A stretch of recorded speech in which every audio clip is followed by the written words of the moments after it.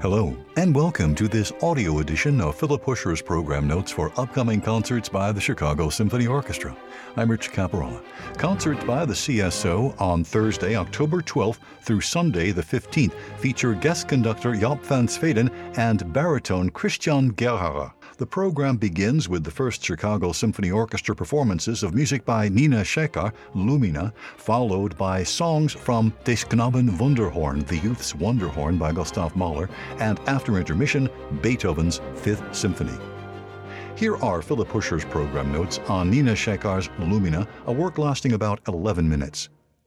Growing up in suburban Detroit as a child of parents who immigrated from India in the 1980s, Nina Shekhar stood apart from the color of her skin to the anxieties caused by undiagnosed obsessive-compulsive disorder. Her own nickname for herself, Quirkhead, would later become the title of a 2017 composition for soprano and string quartet. She has said that the music she writes is a hybrid, like the family meals when she was growing up, where palak paneer sat on the same table with mashed potatoes. Shekhar studied at the University of Michigan, where she earned dual degrees in music composition and chemical engineering. "I loved how engineers think so differently than artists do," she said in an interview in 2021. As evidence of her own hybrid experience, she worked on research and development for Bounty paper towels as part of an internship with Procter & Gamble, where her own voice as a composer was coming into focus. Shekhar then did graduate work at the University of Southern California Thornton School of Music, where Lumina was premiered by the school's Thornton Symphony in 2020. Lumina won her the ASCAP Rudolf Nissim Award and has since been performed in the United States and in Europe. She's currently a PhD candidate in music composition at Princeton University. "Composing is a way for me to express my identity, myself, and emotions in a way that I couldn't in engineering." She also performs as a flutist, pianist, and saxophonist. On her website, Shekhar calls herself a composer and multimedia artist who explores the intersection of identity, vulnerability, love, and laughter. Lumina was partly inspired by Hindustani ragas. Shekhar says that traditional Hindustani performers often start by hovering over a note or two before moving upward to the full scale. Lumina follows this similar structure, also incorporating glissandi, pitch bends, and grace note patterns to mimic the traditional ornamentation, she says. "I also incorporated significant use of microtonality to create dense clouds and contrast dark and bright scenes, mimicking light versus shadows."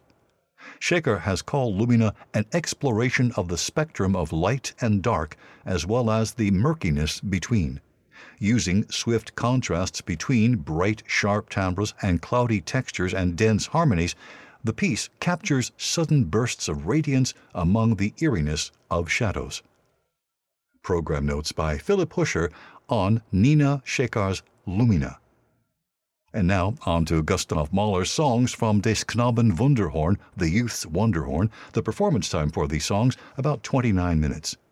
In 1806, the year Napoleon crushed the Prussian army at Jena, two young poets in Heidelberg, Achim von Arnim and Clemens von Brentano, close friends who would soon become brothers-in-law, published the first volume of Des Knaben Wunderhorn, a collection of old German folk poems. The title, The Youth's Magic Horn, comes from the first poem in the book.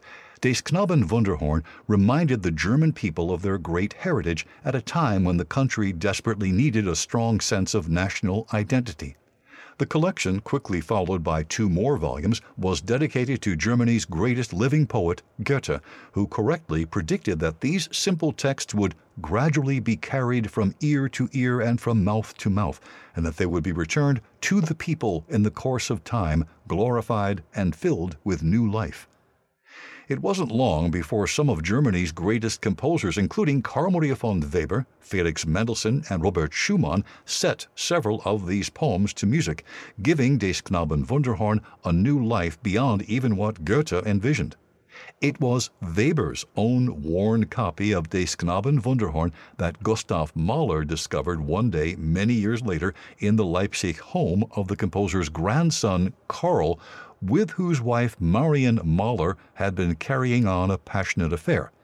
Mahler had known Das Knabenwunderhorn since childhood, but the chance encounter with it that day in 1887 seems to have taken hold of him in a powerful way and suggested a new direction for his still young career as a composer. His love for Marion von Weber would soon fade, but for the next dozen years or so, Mahler wrote little that was not in some way inspired by Das Knabenwunderhorn. Mahler began by setting 9 Wunderhorn texts for voice and piano, a prelude, a kind of warm-up to the great outpouring of music that would soon follow. When he decided to set more Wunderhorn texts early in 1892, he composed them in versions for both piano and orchestra, leading him into largely unexplored territory because the orchestral song was a novelty at the time. Mahler's few models included Berlioz's cycle Les Nuits d'été, Summer Nights, although these songs were conceived with piano and orchestrated much later. In fact, Mahler recognized that these works were so individual that he didn't even know what to call them at first. His original choice was not song, but humoresque.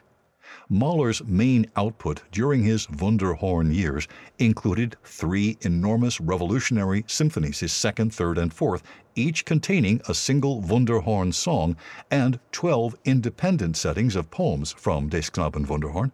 Not even the briefest of the songs was less important to Mahler than his grandest symphony. In fact, all these pieces, the songs and the various symphonic movements, were so inextricably linked in his mind at the time that they form one great magnum opus, a large extended family of relatives, some close and others more distant. From 1892 until 1901, the most concentrated period of Wunderhorn composition, Mahler's drafting of symphonies and songs was interwoven in a way unprecedented in music. In 1892, Mahler composed his first 4 orchestral songs on Wunderhorn texts. The following year, when he established the routine of composing only during his summer holiday, he wrote 3 more songs and began work on his second symphony, a score that itself would ultimately include 1 Wunderhorn song as its 4th movement and a scherzo based on yet another.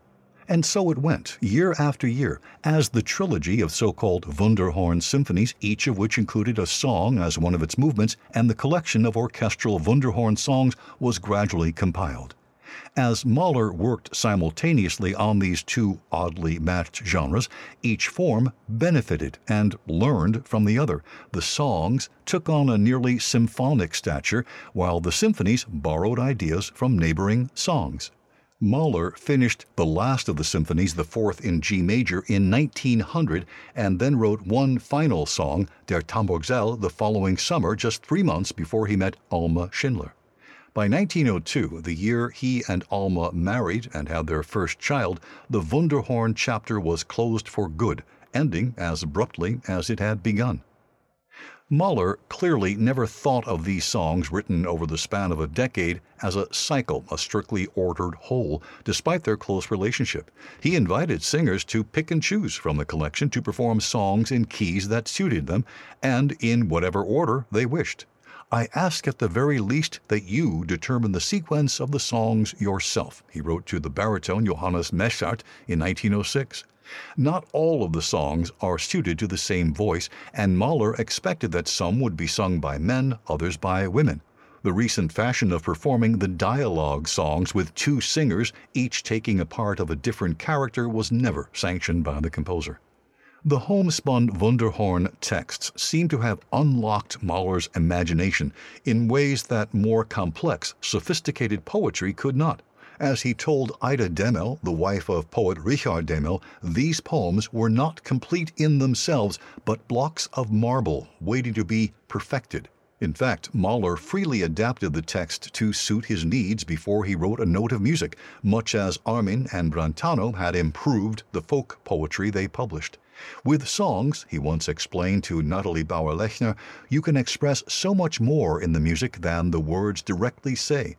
The text is actually a mere indication of the deeper significance to be extracted from it, of concealed treasure. Each of the Wunderhorn songs is a symphonic miniature, more closely related in scope and scale to movements from symphonies than to art songs. The orchestral writing is sharp and graphic throughout, a wondrously apt response to each line of text, even though Mahler later admitted to Anton Webern that he didn't understand everything in the poems. The orchestra that Mahler calls for is never large. The instrumentation varies from song to song, and it is always used like a chamber ensemble, each strand composed and indispensable. When Mahler conducted the first performances, he intentionally chose small halls and modest-size ensembles. This week's performances include one Wunderhorn setting better known as a symphonic movement, the hymn-like Ohrlicht. Although it was first conceived as an independent song and only later incorporated into the Second Symphony as the prelude to its finale. The last two Wunderhorn songs that Mahler composed are among his most powerful creations. Mahler loved to tell his friends how the inspiration for Revega came to him while he was sitting on the toilet, and that he emerged with the song completely sketched in his head, a typical Mahler tale in its merger of the everyday and the sublime. Whatever its origin, Revelga is a magnificent achievement driven by a fierce and obsessive rage, and the day he finished orchestrating it, Mahler said it was the most successful and important of all his songs. He composed Der Tambursel while resting by a stream one day after lunch. He was surprised to discover later that the music perfectly fit the poem he had only half remembered. It is the last of the Wunderhorn songs written the fateful summer he began the Kindertotenlieder, with which it shares the same horrible pain exposed for all to experience like a raw nerve. "It hurt one to write them," he said at the time, "and I grieve for the world, which will one day have to hear them, so sad is their content." Whatever the subject, from the seemingly trivial to life's darkest sorrows, Mahler made something deeply personal of each song, elevating plain folk material to the realm of art, turning humble vignettes into unsettling revelations. In the end, Mahler brilliantly realized Goethe's own sense of wonder on first reading the Wunderhorn poems, that a limited situation reveals a particular happening to be part of an infinite whole, so that we believe that in that small space we are looking at the whole world. Program notes by Philipp Huscher on songs from Gustav Mahler's Des Knaben Wunderhorn. And now on to Beethoven's Fifth Symphony. The work lasts about 36 minutes. This is the symphony that, along with an image of Beethoven agitated and disheveled, has come to represent greatness in music.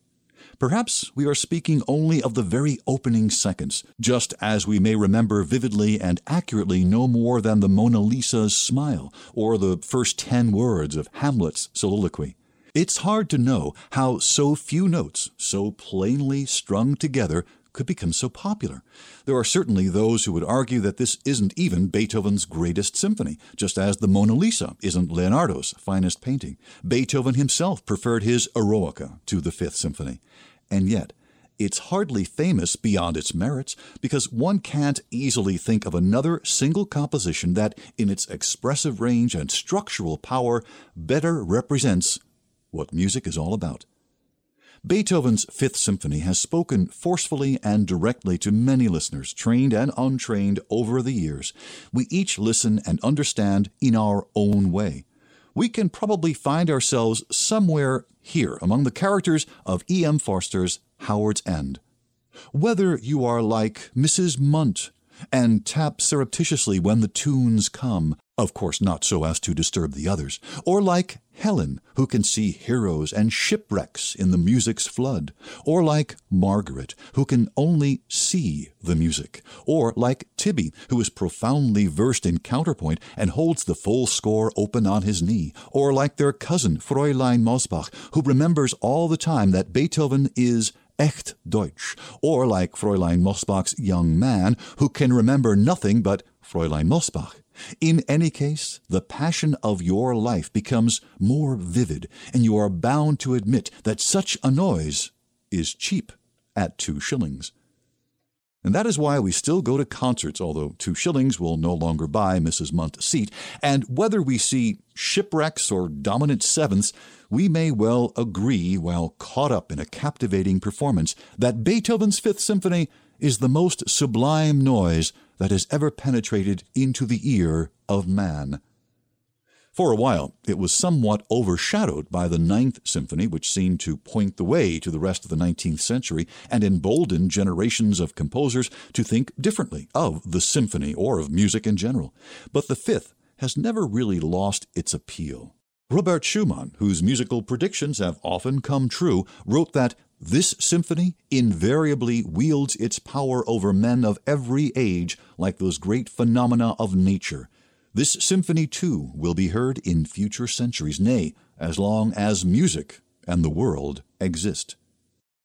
A familiarity that only a handful of pieces in any century earn has largely blunted much of the work's wild power for our ears, and knowledge of the many works that couldn't have been written without this as their example has blinded us to the novelty of Beethoven's boldest strokes, the cross-reference between the famous opening and the fortissimo horn call in the scherzo, the way the scherzo passes directly and dramatically into the finale, and the memory of the scherzo that appears unexpectedly in the finale, all forging the 4 movements of the symphony into one unified design.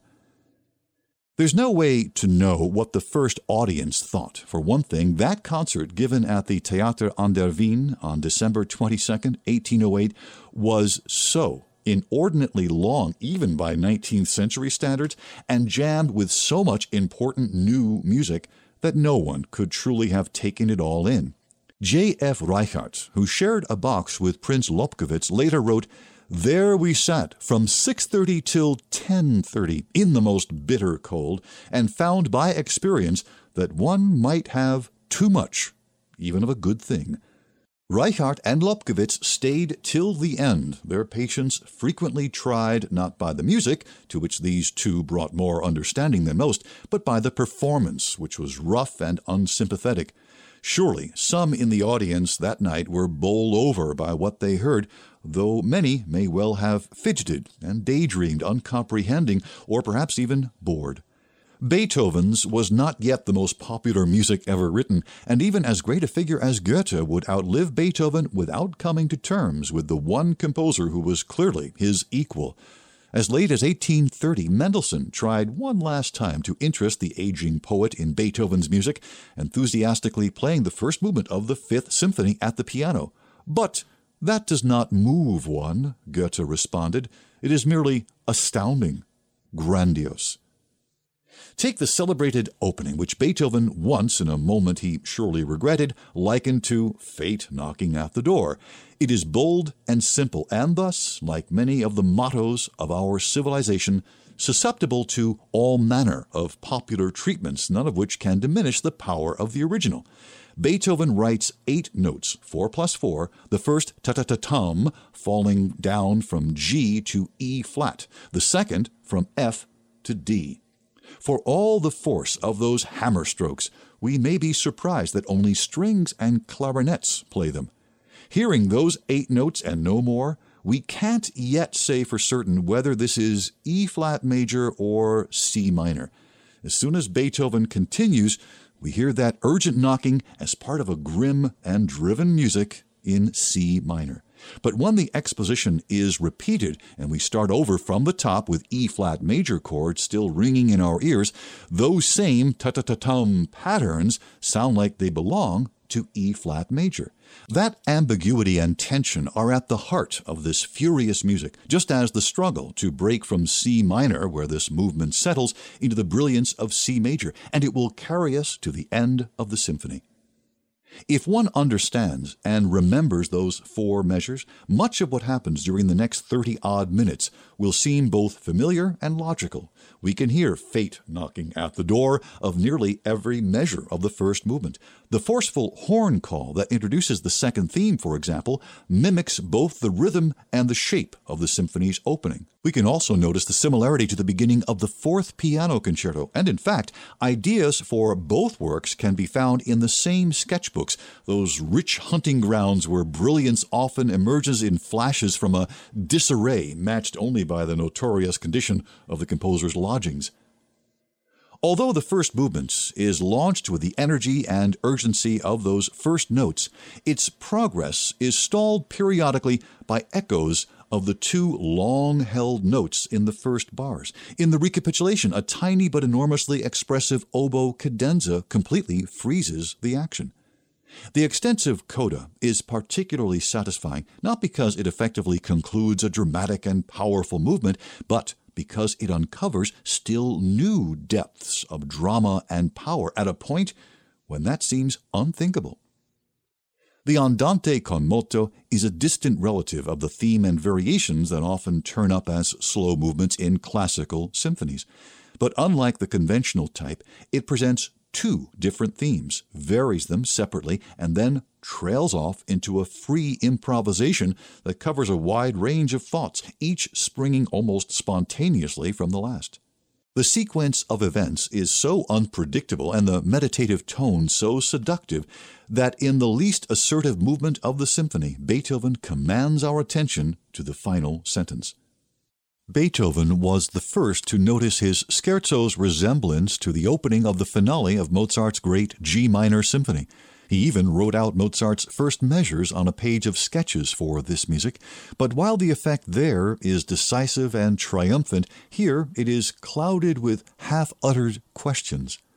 Beethoven begins with furtive music inching forward in the low strings, then stumbling on the horns who let loose their own rendition of Fate at the Door. At some point, when Beethoven realized that the scherzo was part of a bigger scheme, he decided to leave it unfinished and move directly through one of the most famous passages in music, slowly building in tension and drama over the ominous quiet pounding of the timpani to an explosion of brilliant C major.